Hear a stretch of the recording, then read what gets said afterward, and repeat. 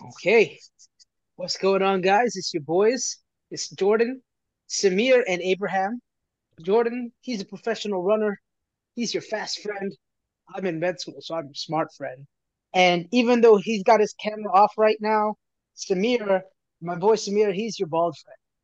Kind of lost his hair a little young, but we don't hold that against him. Man, How you all the guys doing? training. It's all the training. Yeah, I'm doing well, exactly. man. 100 push-ups, 100 Yeah, that's right. sit-ups.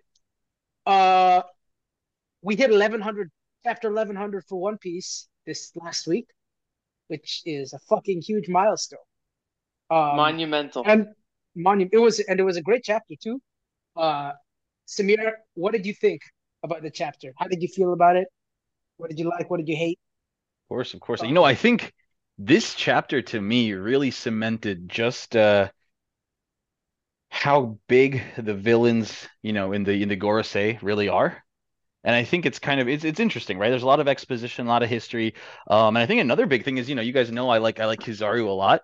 And I think it showed that even though at first it seemed like this guy was just a cog in the machine, he's kind of out there operating on his own thing. Yeah. I mean, sword, shield, I don't know. Lots of opportunities here. yeah, Jordan, what were you thinking? It's interesting seeing Kuma show up at Fuchsia Village at the end. Hmm.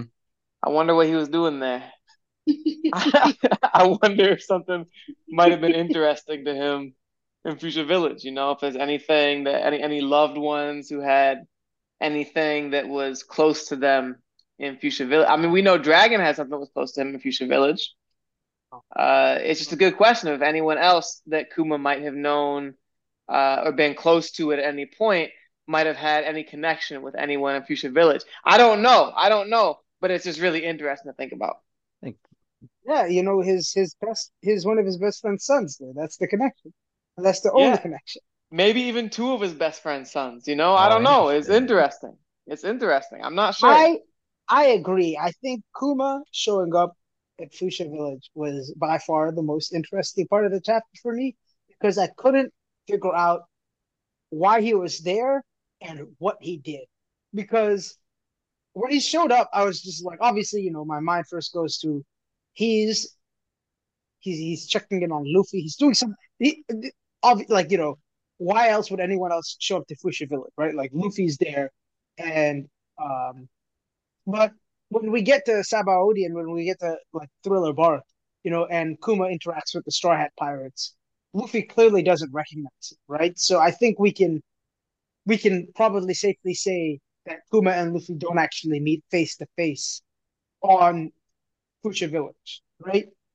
Um, It seems so unlikely, but it's really interesting to think about the possibility of Kuma truly following Luffy from over the course of his journey, right? Like, obviously, that what we learn about him in Thriller Bark sort of reads differently now that we know that he's sort of is like a disciple of Nika, so to speak. yeah, Obviously, him protecting the ship, sending everyone to different places that we've seen him go in Sabaody, yeah. uh, sort of like reads differently, and it's really interesting thinking about like, has he really been behind the scenes, sort of like following Luffy's journey this whole time? Yeah, but I guess my question is, how would he even know that Luffy was? Because this is set 2 years prior to Luffy going out to sea, right? So at this point, I don't know how anyone other than Shanks would know that Luffy's eaten the Gomu Gomu no Mi, right? Because it's not like he's got a bounty or anything like that. I don't even think Dragon would know that his son has eaten this fruit, right? So like, I I do think that's an interesting idea. Um, it's just like, and I'm sure Oda will. I trust that he'll write something, interesting, right? Like why, like, and maybe it could be something about like maybe he did actually meet Luffy, and then he used his powers to like push out Luffy's memories, so that's why Luffy doesn't recognize him down the line because we know Kuma can do that with his abilities. But like, um, yeah, I was confused by that also because when I first read the chapter, maybe I misinterpreted the scan that I read, but when I read it, it seemed like he was being sent to Fuchsia Village by the world government. Like he's on the phone with like the Gorosei, like as he's approaching that village, right? Well, so So it's Oh, so he's if 100%. Yeah, 100% because he's talking actively to the government. yeah, but they also are asking where he is, and he's like, I'm in the East Blue right now. So it's not entirely clear whether he just happens to be at Luffy when he hears from the Elder Stars, or whether the Elder Stars had sent him to Fuchsia Village to check in on something, right? yeah, That's really the question. And to answer one of your questions you presented earlier too, right? You're saying like, how would he know about Luke? Listen, like how he seems to be the only person in this whole story who knows about Nika besides the Elder Stars, right? It's basically people with Buccaneer blood, potentially, maybe Blackbeard, we'll see. It's potentially people with Buccaneer blood, um, people from like whatever culture he came from, maybe people in that island.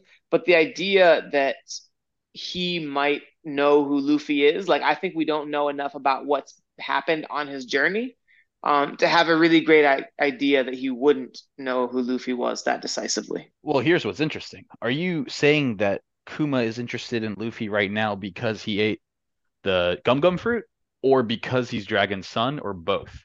Because I don't think anybody knows or anybody, relevant at this point knows that Luffy is Dragon's son because Dragon wouldn't even tell Ivankov in that, Right. one Ivankov didn't flashback. even know that Right. Dragon had a son. Well, I mean, listen. First of all, I'm saying that he's there because of Ginny's son, and I'm Bro. dying on this hill. So that's the first thing. I'm saying that he's there because he's checking up on Dragon and Ginny's son. That's why Dragon, when Ivankov in that chapter, I think it's 539, when Ivankov sees Dragon, and Ivankov's like, "Oh, that makes sense." And it's like he's like, "I knew you two were banging. I knew Dragon and Ginny. Like, I knew something was going on there. Abraham wanted Ginny to just be celibate the whole time, but no, she was out here getting some good loving from Monkey D. Dragon." Yeah, that age difference got me tripped up, but all right, keep going. We'll talk about that later. I don't know anything all about that. That's coming up later in the show. Uh, but to me, it's not. It doesn't have to. You don't have to have a clear answer for why Kuma is showing up in Fuchsia Village at this point for it to be possible that he's following along with Nika. And I think it's like, how did he know that Luffy was at Thriller Bark? How did he know that Luffy was at Sabaody? Like, I think it's possible that he's just following this journey. Like he knows things other people don't know. Not to mention the revolutionaries. If there's anyone who we would think would completely randomly know about something like the Nika fruit or like might randomly get intel, I think the revolutionaries are a good bet because we don't really understand their information networks and everything at this point in the story. we'll see if. But I don't expect that Kuma has been following Luffy for his journey this whole time. I would be very surprised if that was the case. I'm not ruling it out.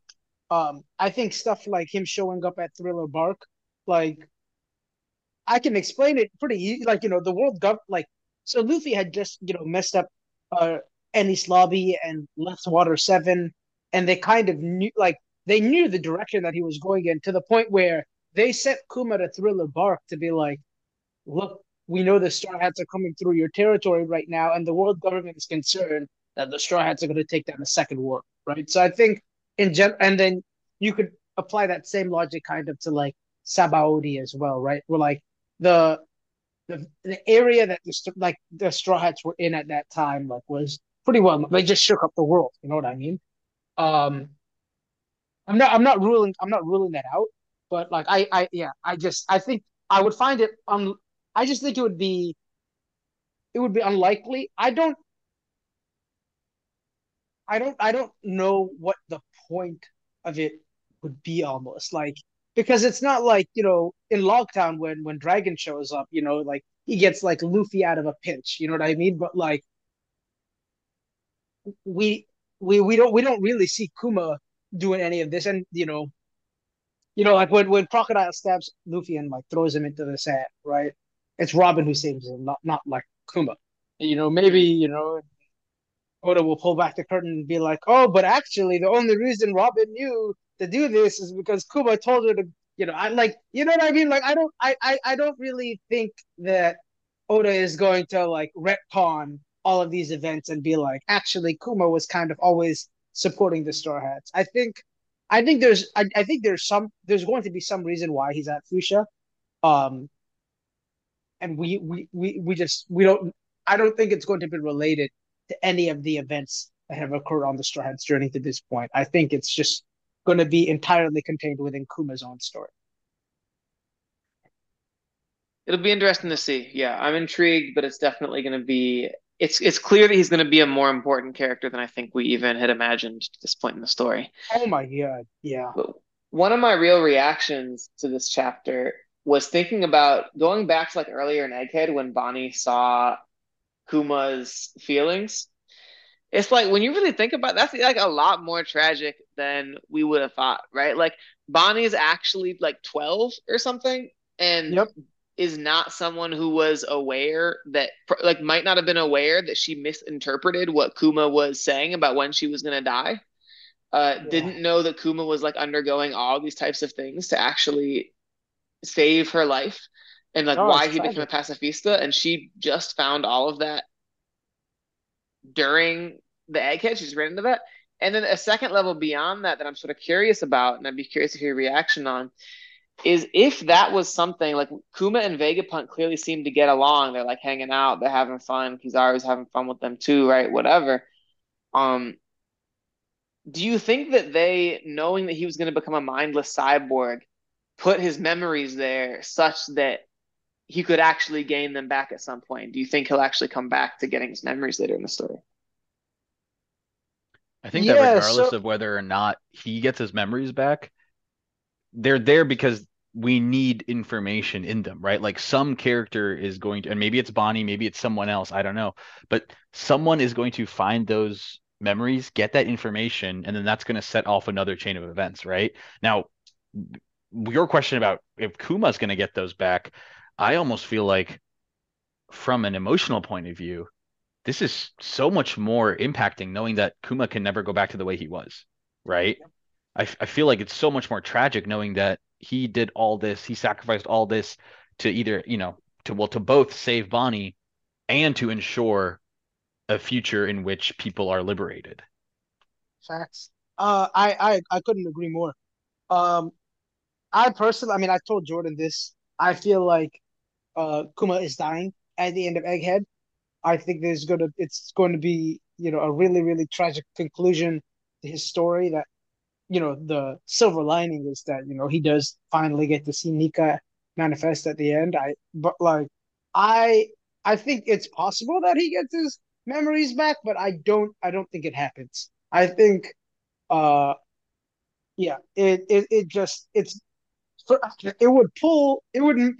it would make me love the character even more to see him come to this kind of like tragic end. You know what I mean? And maybe that's like selfish of me because that's what I want to see in the story. But like, uh, I think I'm yeah, just so intrigued as to why they were put there in the first place, though, right? Like, clearly, whatever he was going to do, like, clearly, whatever he was going to have to do to become a mindless, brainless cyborg or whatever is something Vegapunk would have been able to do on his own, right? The fact that yeah, he just has these memories sitting there, right? yeah. Why did they decide to do that? Did they leave them so Bonnie could come back later? Did they leave them so someone could come back eventually and find them? Is Yeah. there important knowledge for Luffy to gain out of these memories? I Like think, it seems like it was an yeah, intentional decision, right? yeah. No, I mean, I think there's probably an in story and out of story explanation, right? Out of story explanation, I think it does give Oda a great way to segue into Kuma's backstory, right? Like we're literally seeing his memories. In story, um, I think it would like the explanation would just be for Bonnie to like kind of for us and Bonnie to really learn like how significant a role Kuma has played in shaping like the entire One Piece like world around. You know what I mean? Like we get a little bit of that after the 3D 2Y, where we get back to the ship and like Frankie's like, yeah, Kuma's just been protecting our ship for 2 years, and everyone's just like, he's such a mysterious guy. We don't understand. Like he saved our lives and he protected our ship. We don't really get, why he did all of the stuff that he did, and like obviously we could have gotten some of this backstory from Vegapunk, right? But Vegapunk was not around for a lot of the formative stuff, like like Kuma on God Valley for like like so I don't know. I think this was just Oda's way of giving us Kuma's backstory, since Kuma can't actually tell it himself because he no longer has his. Well, you know what worries me about the tragedy of this backstory is that cipher pull agent, Alpha. Mm, Now, do we think that there is some kind of, classical villainous medical professional or caretaker, that trope, right? It seems like she's blocking Bonnie off from the rest of the world. So to your point, she's not going to even be able to learn any of this about Kuma, so she has to get it all from that pool of memories that she's witnessing at this moment. oh yeah, like she's definitely not like I mean that's part of the deal, right? There's like no contact between Kuma and Bonnie after that point. Right, right, right. But are we like we're just confirming that he doesn't break that? Yeah, I like to me it feels like it would be I don't know. I want to believe there's some more grandeur plans than it's just for Bonnie to be able to find out what he did. Like why would Kuma be like I'm going to leave these memories so Bonnie can find out what like so Bonnie can find out how tragic I am. Like that's the opposite. That's the kind of to me egotistical thing that's the opposite of what Kuma would do, right? He wouldn't want Bonnie to know that he suffered for her sake. To me, it's really like we're seeing at the same time as we learn these memories are here, we're learning that yeah, Kuma has some semblance of something that drives him to the top of the red line right now. He literally climbed up the red line, goes to yeah, Marijois, like starts messing around, and then poofs himself somewhere, probably Egghead. Like we'll see. But if he's poofing himself to Egghead, like he's got to know that his memories are around there. Like yeah, to me it seems like there has to be some greater meaning behind like plot wise behind him leaving those memories there besides them just being a plot device to exist yeah. for like Bonnie to find him so we can get a flashback. I So what think if I might he's have mis. programmed? No, Yeah. go ahead, Abraham. No, no, no. You go ahead. You got it. Just real quick, what if he's programmed with something from Vegapunk or from Say more. anyone, really, Say right? more. So right now he is entirely not Kuma, or that's what we're supposed to believe, right? He has entirely lost his memories, his emotions, his psyche. So if he is a robot and he is operating solely on instructions, who put those instructions there? Because clearly, whoever put those instructions there, this is not somebody who's on the side of the Marines, right? And Vegapunk is Right, kind of, right, right. even though we're led to believe for the first 1,050 chapters that Vegapunk is an evil, mad scientist, we can clearly see that's not really the case, right? So that's what I'm wondering is there another faction, if it's not Vegapunk, what other faction that would have access to programming Kuma, what faction would want him to be doing these crazy activities that he's doing right now? Which is why I'm kind of starting to push towards you know, the sword faction, right? They seem to be operating on a level other than the Marines. They seem to be operating not necessarily against the Marines, but more for the greater good of society rather than just executing justice. That's Um, interesting. So the idea is that Vegapunk is aligned with more aligned with Sword within the Marines than with just the rest of the Marines. So he's programmed him to do something that's more aligned with making the world a better place, protecting people, than just the normal following the rules of everything the Elder Stars, military Yeah, I mean, command, etc. I says. would think so. It seems like to me, and maybe other people think otherwise, but it seems like to me, Vegapunk seems like a good dude, right? I mean, he just seems like his pursuit of this extremely high level of science and invention. Obviously, he is going to be used by the government to create horrible, horrible weapons. But at his heart, it seems like he's just a good dude who loves science. It's true, and it's possible to think that Vegapunk, it's possible to think, like, understanding that Vegapunk might have programmed Kuma to come back to Egghead in this way, right? If he was trying to subvert the world government. In which case, I would really think that Kuma's gonna get his memories back, even though it might be a little bit sad for the moment, right? Like, I don't know if that's the kind of death Oda would actually give a character as well, one where he just like dies a robot, but like one where he gets to say thank you for loving me, right? Right. In the way Ace does. That's the kind of death he would give Kuma once we've come to love him in the way we have. But I'm really interested in this idea of how might have he been programmed, like who might Vegapunk have been aligned with.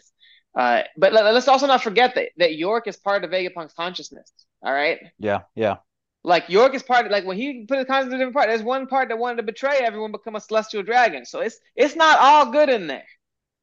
that's true. I was gonna say I think I missed I don't know if I misspoke or something when I said one of the reasons like why in the story Vegapunk's memories made like just be like on Egghead Island was for Bonnie to learn about her father. I didn't mean to imply that like Kuma put those aside for her to learn, right? Because we explicitly hear from Vegapunk where he's just like Kuma did not want you to see this, right? So that's not what I guess what I was saying. I was more saying that Oda put that into the story for like I guess us, the audience, and Bonnie herself to understand, like get more about the lore of Nika and really learn about how Kuma has shaped the world around him, right? Right. So I guess I'm more saying that is why Oda included it. Now, that's obviously not like an in story. If you ask for like an in story reason, maybe it might be as simple as for Kuma to go through the process where he like loses his soul and his memories and everything. Like he actually has to like push out his memories. You know what I mean? Like for him to become this, like the reason why he became this soulless robot is because his memories were pushed out of him. You know what I mean? Like if you're asking why they're there on But Egg. I'm saying that But like why weren't that. they destroyed? Yeah, exactly. Right. It's like this kind of thing could have happened. Like Mm-hmm. clearly, if the world government was like, we need you to make this guy a soulless, memoryless, whatever robot. Like Vegapunk has the ability to do that in a way that doesn't require Kuma to do it on his own. Like that's the full basis of this idea from me. Is it's interesting to say, hold on a sec. Vegapunk's been protecting these memories that Kuma himself extracted from himself, or like Mm-hmm. whatever to extract. I don't know if extract is the right word, but like Vegapunk himself did that such that Kuma can, such that they would be protected, right? Like he wouldn't have to have done it himself, been able to do it himself. And I want to just second that, right? Because when Saturn is talking to Vegapunk, Kuma, and Kizaru about the solution for curing Bonnie, and then Kuma potentially giving up his humanity to become a robot, Vegapunk is the first one. Vegapunk contests this idea before Kuma even says anything, and he is so against the idea of killing Kuma essentially to do this, right? So I could see him doing that. Yeah. Um. How do I put this? I guess if you ask why those memories were destroyed, I would say that like Vegapunk and Kuma are very clearly friends, and I would be surprised. Like I would not destroy my friend. You know what I mean? Like he's not going to just destroy his friend's memories, right? Like I don't think you. I like if you're asking me for a reason why those memories are still there on. You know what I mean? Like if I, it's like if I had a painting of a like of a loved one. You know what I mean? Like I know it's not quite the same as like throwing it away, but like it's like this is like a part. This is his soul essentially, right? Like and I don't want to just like discard this. So like I could easily see that being a justification for why those memories are still on the island. And I'm Man, also come not on, saying man. like This is what you always do, man. It's things what that do are you not narratively, not things that are not narratively exciting. It's like when you talk about the perfect. Davy back fight, man. It's gonna hold, slow the whole thing down. It would not be narratively compelling for it to just be that he protected it just because he wanted to protect it, and Okay, that's first, just there so we can learn about it as a plot no, device. no. First of all, you just because you don't find something exciting does not mean that it's not exciting. I think it would be like it would move me if Kuma shows up to Egghead Island. He goes, he pushes Luffy's pain and exhaustion out of his body. Nika comes back because now Luffy can fight again. And this legend that Kuma has been, told about and preached about since he was a little boy, he finally makes the legend come true by using his abilities. And that's basically the last thing that he sees before he dies, as Nika takes out this. villain. Like Saturn is literally like like Kuma's villain. Like for you to say that's not Man, that come on, wouldn't man. just He's not gonna just push Luffy's feet. Like he already did that once, man. Like we're not just gonna get a repeat of what happened in Thriller Bark. it's literally what the second act like the new world has literally been Paradise Island, like part of the Grand Line, events repeating themselves with a twist. Dressrosa is Alabasta, slightly changed. Like if Crocodile had actually taken over the country. What other like there are like you can go arc by arc and be like there are extreme parallels between what has happened and there. And let me finish. Just because you don't like this is the thing that bothers me with you sometimes. Because just because you don't like something, you act like it's a dumb idea and that it can't happen. Whereas me, I'm just like, oh, I don't think that's gonna happen. I think it could happen.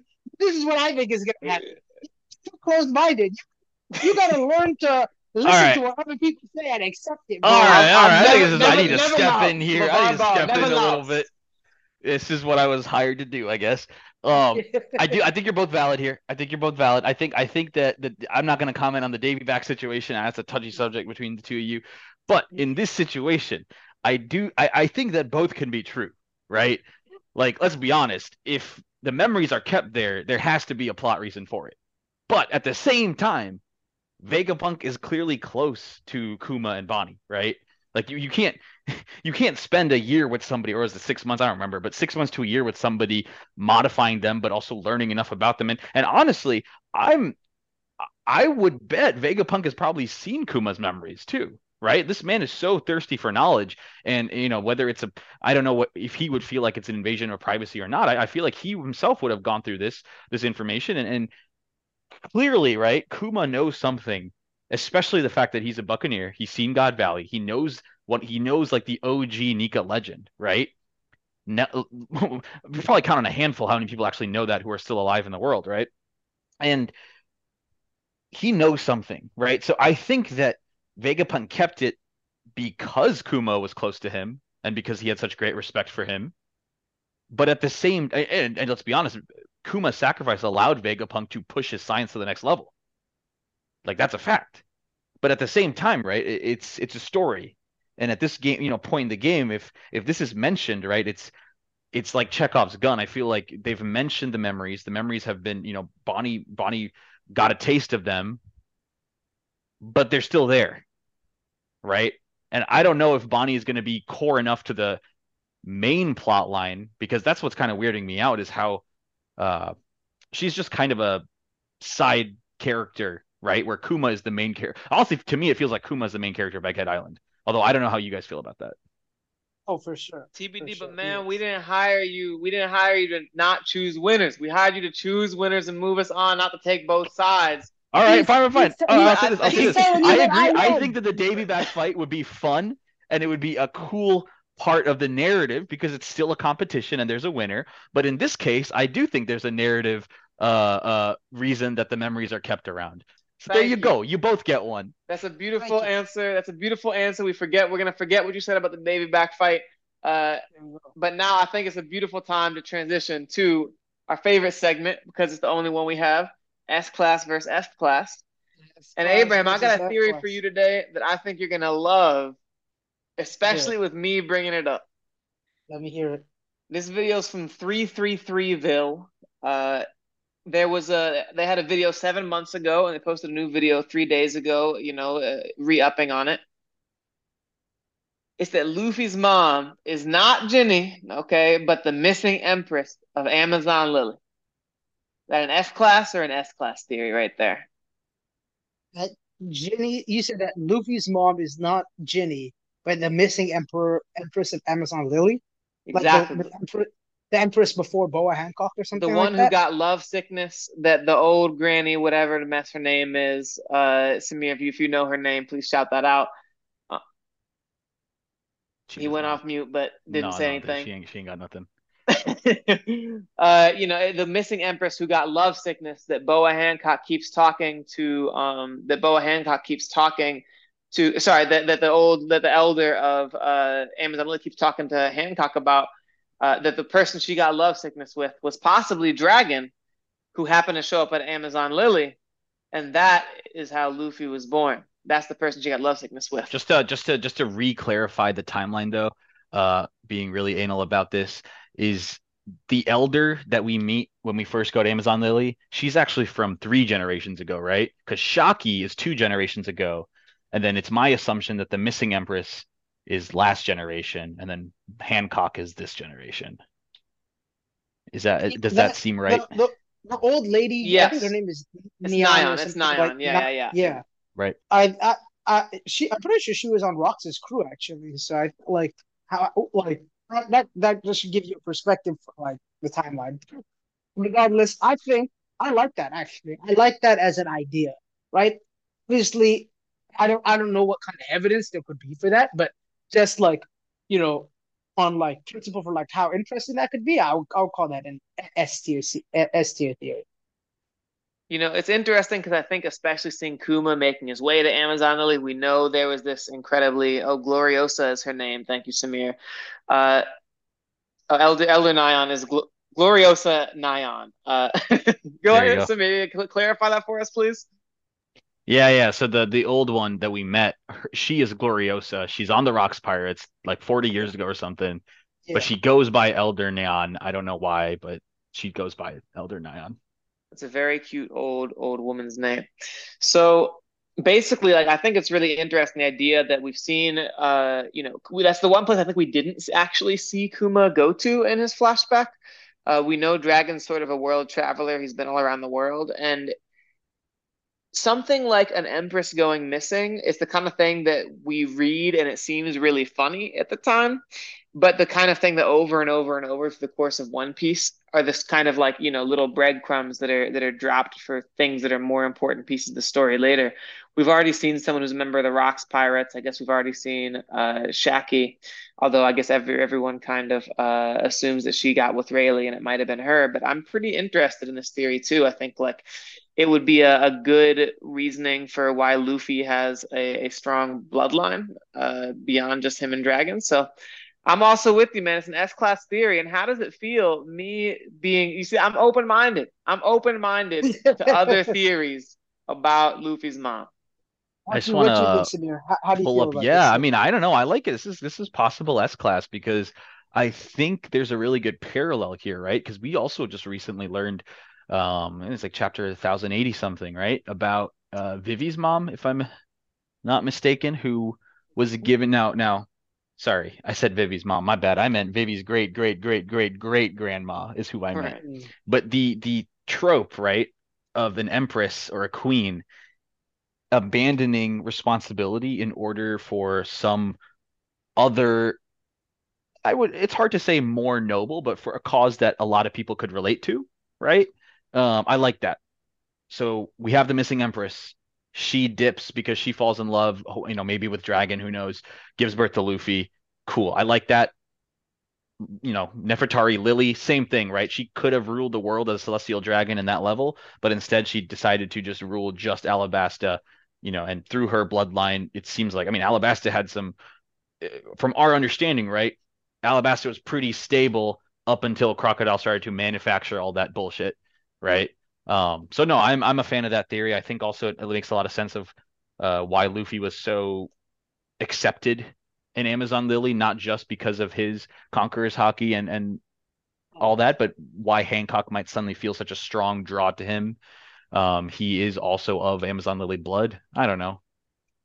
Yeah, I mean, yeah, yeah. I think it's an interesting theory. It could happen.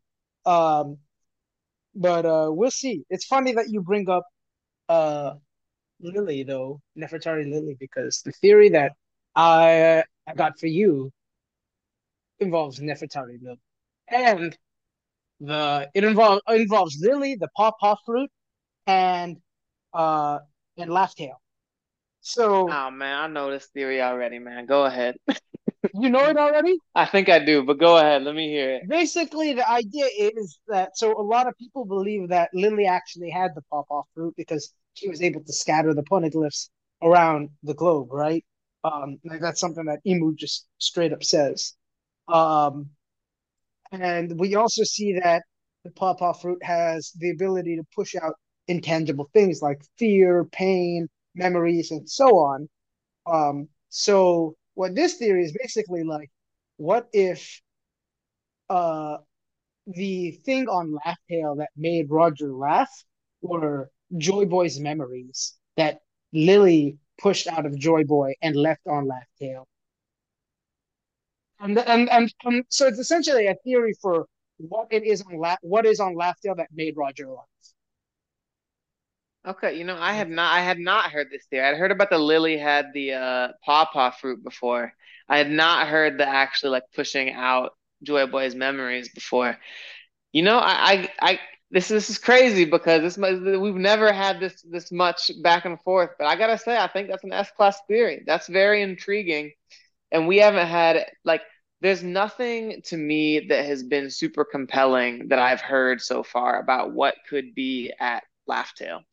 I don't know if it necessarily had to even be Lily, who's the person who had the pawpaw fruit to have actually pushed out Joy Boy's memories, but the idea that Roger actually got there, saw someone's memories, and was able to like enjoy, live through that, and that's what made him laugh and truly tear up. Not to mention that if you're really like reading something, it's gonna be hard to be laughing like that when you're really in it, when you're like seeing someone's memories and you're experiencing that. Like that's the kind of thing that could really make you tear up in that way. So, This I gotta is the give it to you, best. man. You came with an S class Yeah, today. this is the best explanation that I've seen for what it was that made Roger laugh. So I thought I liked it a lot. I thought you would really like it too. I do. Oh, I hate to be that guy. I do Oh think boy. there's Okay. one thing that I remember that I think holds it back Okay. is if I'm not mistaken, it's not that Lily purposely scattered the poneglyphs, but it sounds like she by her stepping down or stepping away, it sounds the way Emu gave that information to Cobra, right? He Yeah. Emu he she I don't know, Emu Yeah. itself says it's a blunder that Queen Lily made.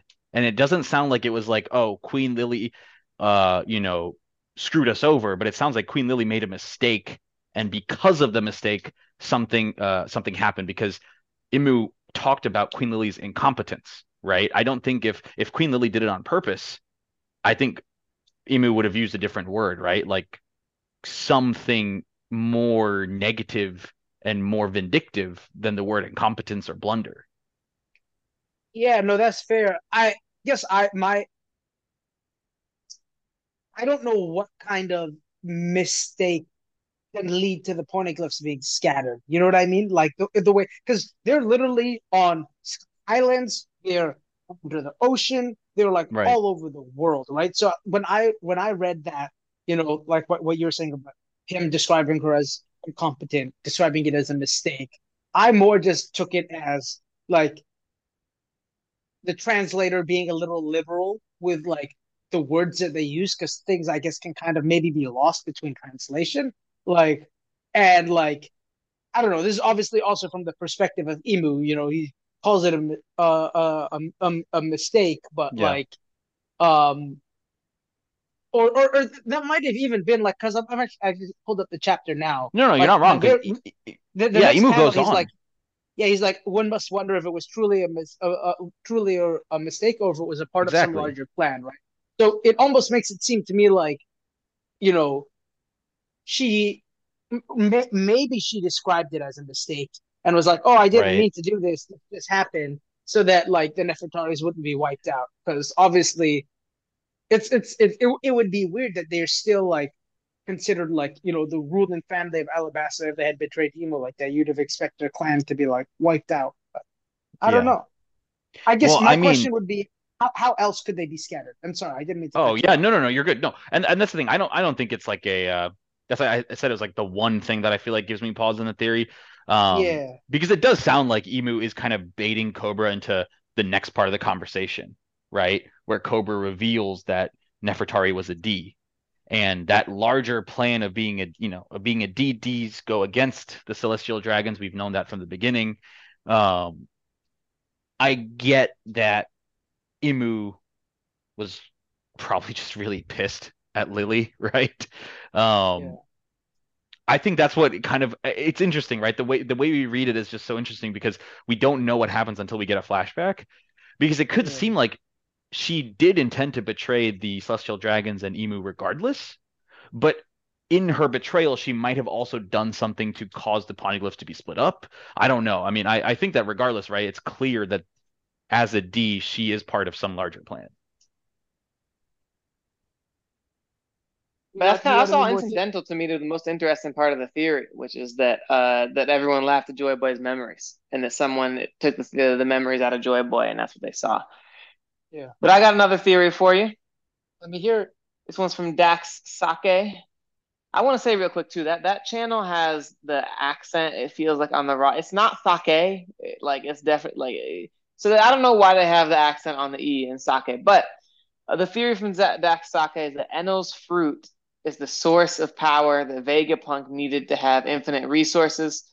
The theory got a little more questionable to me when it said it was created by the ancient government, the ancient kingdom. Sorry, to be able to resource their robots, the ones like the one that we saw, etc. So Enel's fruit is the source of power that Vegapunk needs to create infinite resources. S class or F class? Ooh, I'm gonna go with I'm gonna go with F class. I'm going to go with F class because if the power source was as simple as electricity, I feel like Vegapunk would have that. You know, right? Like that doesn't seem like it should be a limited resource to like power all of these, like this robot and all these other things. It feels like that this power source should. I don't want to say it's necessarily something as simple as like willpower, but something more like like I don't know if finite is the right word, but you know what I'm like. Electricity is just like it's everywhere. You know what I mean? Like, It's just crazy that you think that that's that crazy because you think Laugh Tales in the Moon and you always cite Enno's story about that. But yeah. I think that that's I kind of agree. I think it's an F class theory as well. So as we've established, there's no middle ground when it comes when it comes to me. It's either S or F. So, like, unfortunately, I got to put it in F. But there's like, a name for the laugh segment. tail, laugh tail is. Yep, I'm on that. I'm on that. It's on the moon. On the moon, baby. Yeah. I didn't bring another theory for us today. So I think that's all we got for S class versus F class. But I do know that you went on another date last night, Jordan. Yeah, man. Well, So, I got something for you guys to theorize about. I got something for you guys okay, to why don't theorize you tell about. me how it went? Yeah. It was a fun date. It was a fun date, but that's something I've just been thinking about. The last few women I've dated or been with in any capacity, probably maybe like six out of the last seven or something. You got a couple like 1 or 2 years older, and you start getting like a few 6 or 7 years older, and then a couple, 20, 23 years older. It's like, when do I need to go see a psychologist? When do I when do I need therapy? Like, I think we're past the point where this is we're past the point where it's deniable that this could be a thing. Well, I I could mean, I deny that don't, it's a thing. I don't know. You like what you like, right? Like, it's like some people into feet, some people are into asses. Like, you like them old, a little bit old. I don't know if I mean, do you think there would be a cutoff for you? Like, I know 50 is one thing, but like 70, 80, Bro, like, yo, quit with the grave robbing, Jordan. Hey, Gee. listen. yeah. Hey, listen. I went down a few years ago. My grandma's 90th. Oh no. Oh I was looking no. around like, I What's might that? just, I might just. I was down in Florida too. Maybe I don't think I think it was my grandpa's 100th. My other grandpa, not Well, and my knee was kind of hurt. I had like a little bone bruise at the time, so I wasn't training as much as I would normally be training. I went down to the little gym. They got a little bike, so I can do the bike like my PT told me to. Said it's good for your bone Yeah. bruise. And I was like, I don't know how old this woman is. This community go down to 50 plus, but I'm like, she must have not skipped squat day for any of those last 50 Oh years. my goodness. And these artificial hips don't quit. So much torque. I'm beginning to see why Jordan is such a subscriber to the Dragon and Ginny train. His age difference means nothing to this man. Well, but what? No, because here's the thing, Samir. Age difference does mean something to me, but I only look up. I don't It's a look very down. optimistic way of looking at You it. said, you said Samir and Jimmy. You said Samir. Yeah, you said Dragon and Jimmy. I Yep. don't look at things that way. I don't look at younger women like that. I only know older women. I mean, we'll see. We'll see No, how but you I mean, get Abraham, when you get Abraham's a older. good question. What is your cutoff? I mean, for you, is it dating to like what is your end goal, right? Everyone's got a different goal when it comes to dating. So for you, I feel like your cutoff has to be informed by what your end goal is. What is your end game? Well, like, listen, there's a different end game with different people. You know, That's if right. you're in Japan for a night and there's a lovely woman next to you at the bar, who happens to be older, and you don't live in Japan, but you're there and you're trying to, practice your language skills, you might have one objective. You go on a lovely date with a lovely young woman here in Providence. That's another objective. It could be different things, but Let the me object. All I'm saying is, I remember at my birthday, Abraham was over at my house, and we were going on about like, would you sleep with like an old woman who is like not attractive to you? Um, would you sleep with an old woman for like how much money? And Abraham's out here saying something like $10,000 or something ridiculous. And here's the thing: we know I would do it for a bike. Yeah, it would not be. You guys might represent both extremes here. Yeah. I don't know. If I'm doing something that I don't want to do, you're gonna have to compensate me for that. I know my worth. I'm not I'm not hooking up with an old lady.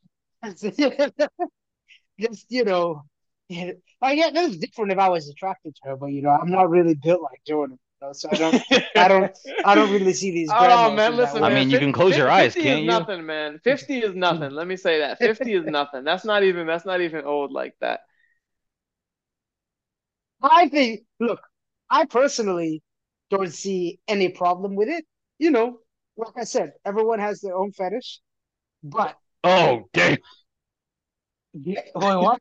That's What? that you need to come on and say what you just said because there's no Me? way what it sounded like you said. No, No, Samir. well, you No, I you just need said, to oh, damn, but clarify what you said, Samir. I am just, I mean, here's the thing. Here's the thing. Here's the thing. All right. You, No, I think it there's sounded a, like it sounded like you said. no, there, It sounded like you just jumped I out know as a what it sounded gay. like, but there's a difference here, right? Like, so Jordan, here's my question to you, just to wonder, is this a fetish or not? Is this something where you like the age difference, or you could see yourself as you get older, right? You're still into the same age group of women. You know what I mean? Because it's not interesting if you're 45 and you're dating a 50-year-old, right? Yeah, that's a good question, right? Like, I mean, I think because it's not like I'm not attracted to women. It's not like I'm not attracted to women who are my age. You know what I'm saying? And we have confirmed in the chat that we did think Samir said gay, and so we're glad that he did not say that. I just want to put it out there. I said, "Oh damn." I Yeah, want to clarify. I said, "Oh damn." we were both like, I am "Oh not my giving this God." any room for any issues. We were I had like, I had to I stopped for a second because you just but it's like it's Bro, this is not my like first episode. I'm gonna be like crucified on the internet if that. Okay, well, we'll keep going.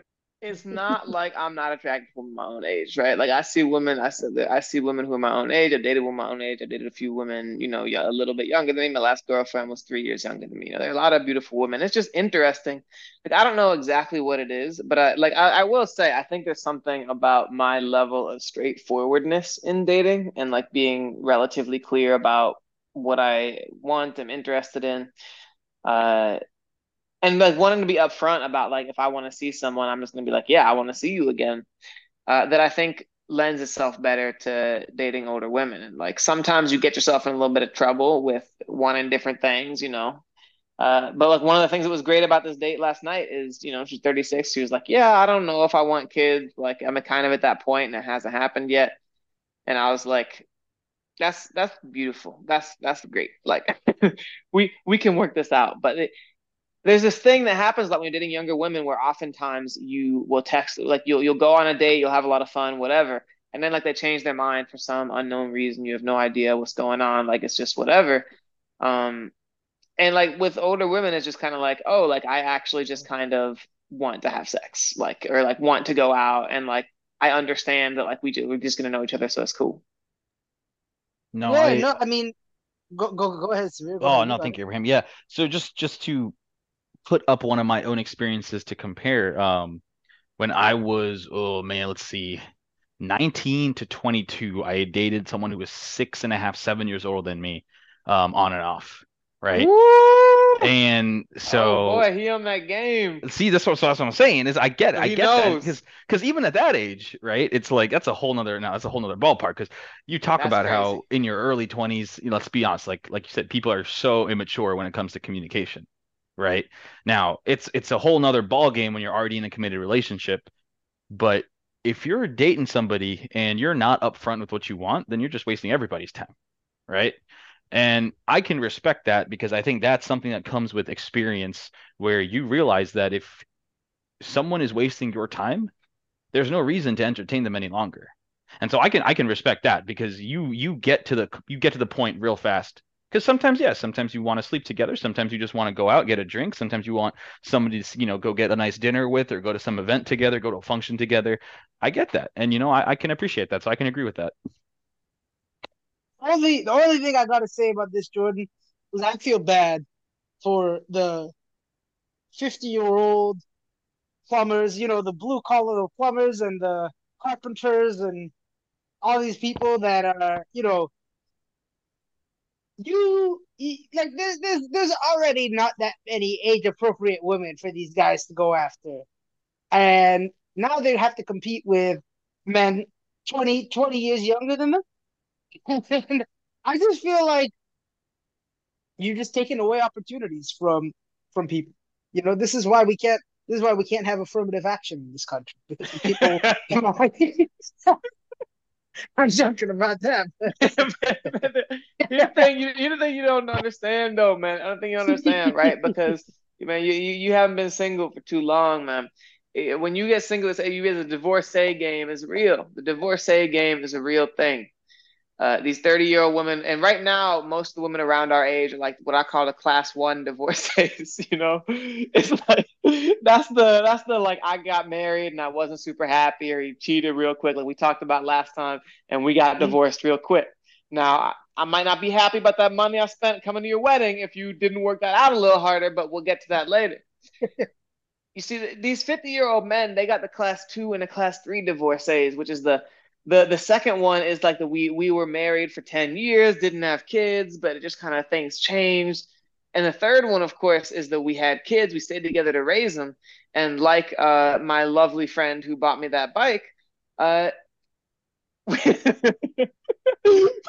we once they got old enough, we got divorced, and we are around 50. And I talked to my PT, and he said he said they actually we talked to our friends who are getting divorced, and they are all sleeping with each other. So I'm just saying, Mr. 50-year-old plumber is doing just fine. I mean, look, he's feel like it's not fair. It's like, they have weight divisions in boxing and MMA. You know what I'm saying? They've got age cutoffs on Tinder. Just, you know, just I feel like if I was a 50-year-old single man right now in America, I would, it's particularly in Providence, I would feel some kind of way about you. You know, you do you. You know, all that's saying is you can always improve yourself, right? You can't control what other people do. So it looks like it's just competition driving up the goods on the market. That's all. Yeah. No. I wanted to find something funny to call myself like that. I'm that boy she tells you not to worry about. I'm that young man she tells you not to worry about, Like I'm that Oh my child she God. tells you not to worry about, Man. On that note, I want to talk about something. It's actually a couple. It's a month or two old at this point. But we got to hit on general pop culture at least once per episode. And today I want to talk to you guys about Dwight Howard. Uh, so I don't know how much NBA basketball you guys watch, but Dwight Howard, man was a monster in like NBA early in the like mid to late 2000s and early 2010s. Like he was a perennial MVP candidate, great player, came straight out of high school. But as of lately, there have been allegations that he has so there've been allegations that he's invited men his home to do like sexual acts with them, and that once he's brought these people into his home, that he kind of surprises them with other people also being in the house and being like, "Yeah, I know you thought it was just going to be me and you, but you know, you got to get this guy off too." And like a number of these men have said that, were essentially forced into doing sexual acts with, Dwight and I guess his companions, or I guess co-conspirators, however you want to call it, but that they were essentially raped slash sexually assaulted by these men. Um, and again, it's everything is there's been no definitive proof or no court date at the moment, but this is like a story that kind of broke um a couple of weeks ago.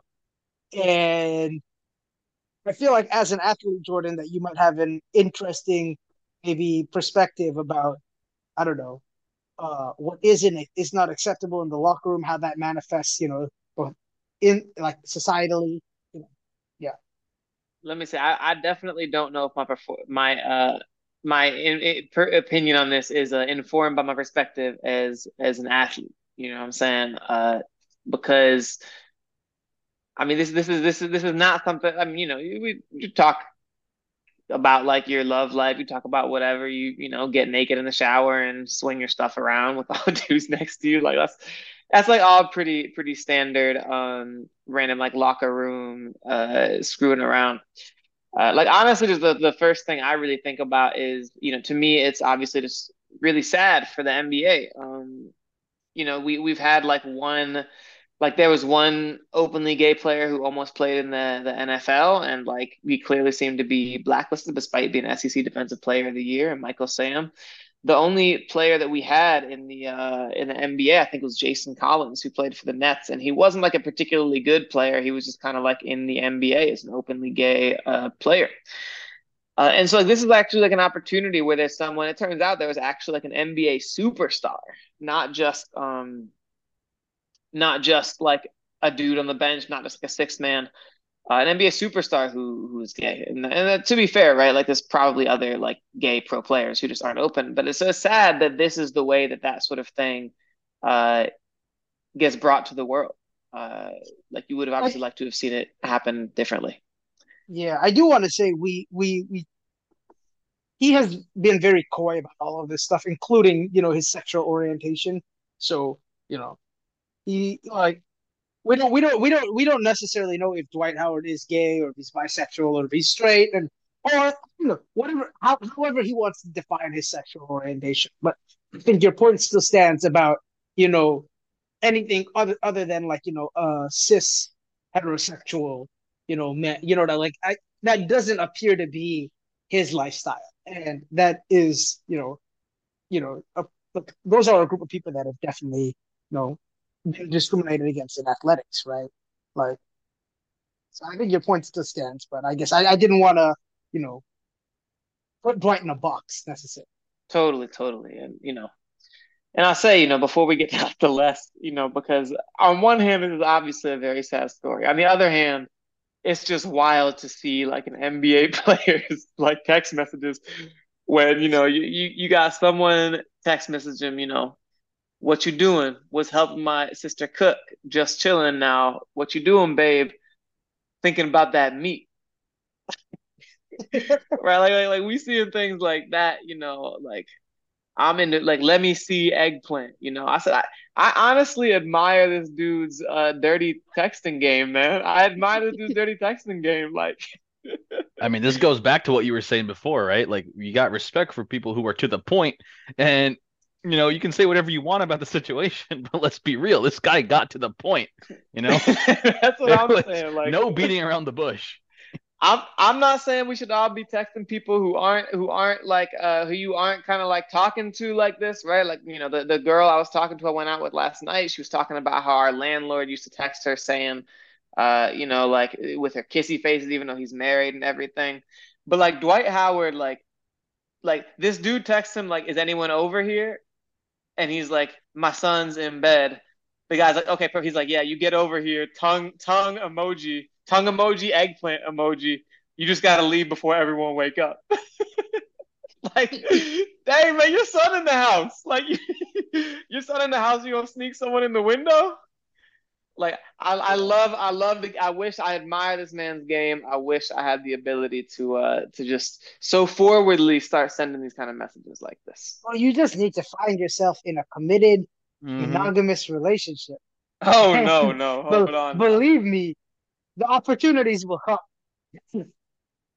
But some because I was in a committed non-monogamous relationship, but I was in a deep relationship, and we would text a little something here and there. And there was another girl who would text me sometimes in New York. She would say some wild things. I don't even want to get into that.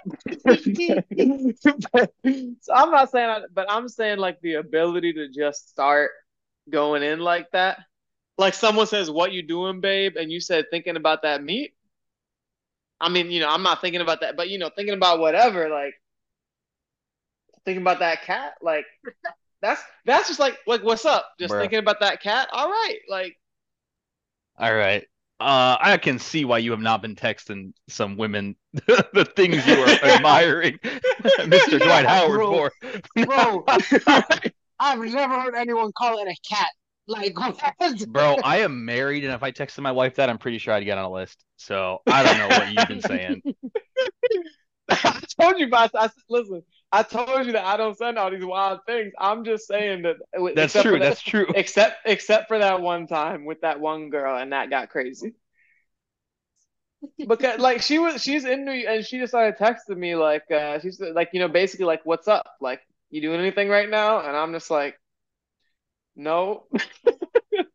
And and I'm not about to get into that on the air. So, You've never just been like DTF. You've never sent like a booty call kind of text. Yeah, a little, afternoon delight. You're on your lunch break. You're just like, yo, what you doing? That's all you got to Oh, say. oh. but Samir's like so horny you're in the saying middle of the you're day. saying that person texts you and you respond thinking about that cat, like Yeah, because sometimes you know what they're texting you for, right? Like you just know, right? Like again, no need to beat around the bush. That's Like, true. It's let's true. be It's honest. true that I'm just saying that I admire that. Like, you know what I'm saying? I get a little scared sometimes. Like, I get a little scared. Like, and Well, so to no, I get see you. the courage and the courage that Dwight Howard demonstrated in just someone Courage. says, "What you doing?" and he says, "Thinking about that meat." I think like Some people say courage, some people say horniness, some people say audacity. Yeah, I got a lot of words for it.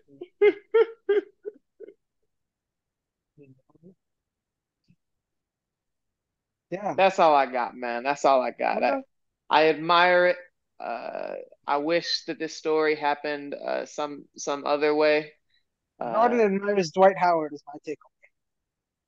Yeah, yeah, yeah. It's an important, it's an important story. But thanks for joining us, everyone. All five of you, like, comment, subscribe. I'm your fast friend. He's your smart friend. We got a bald guy now behind the scenes, Yeah, let's go, baby. but we're your friends who read One Piece. So keep checking us out.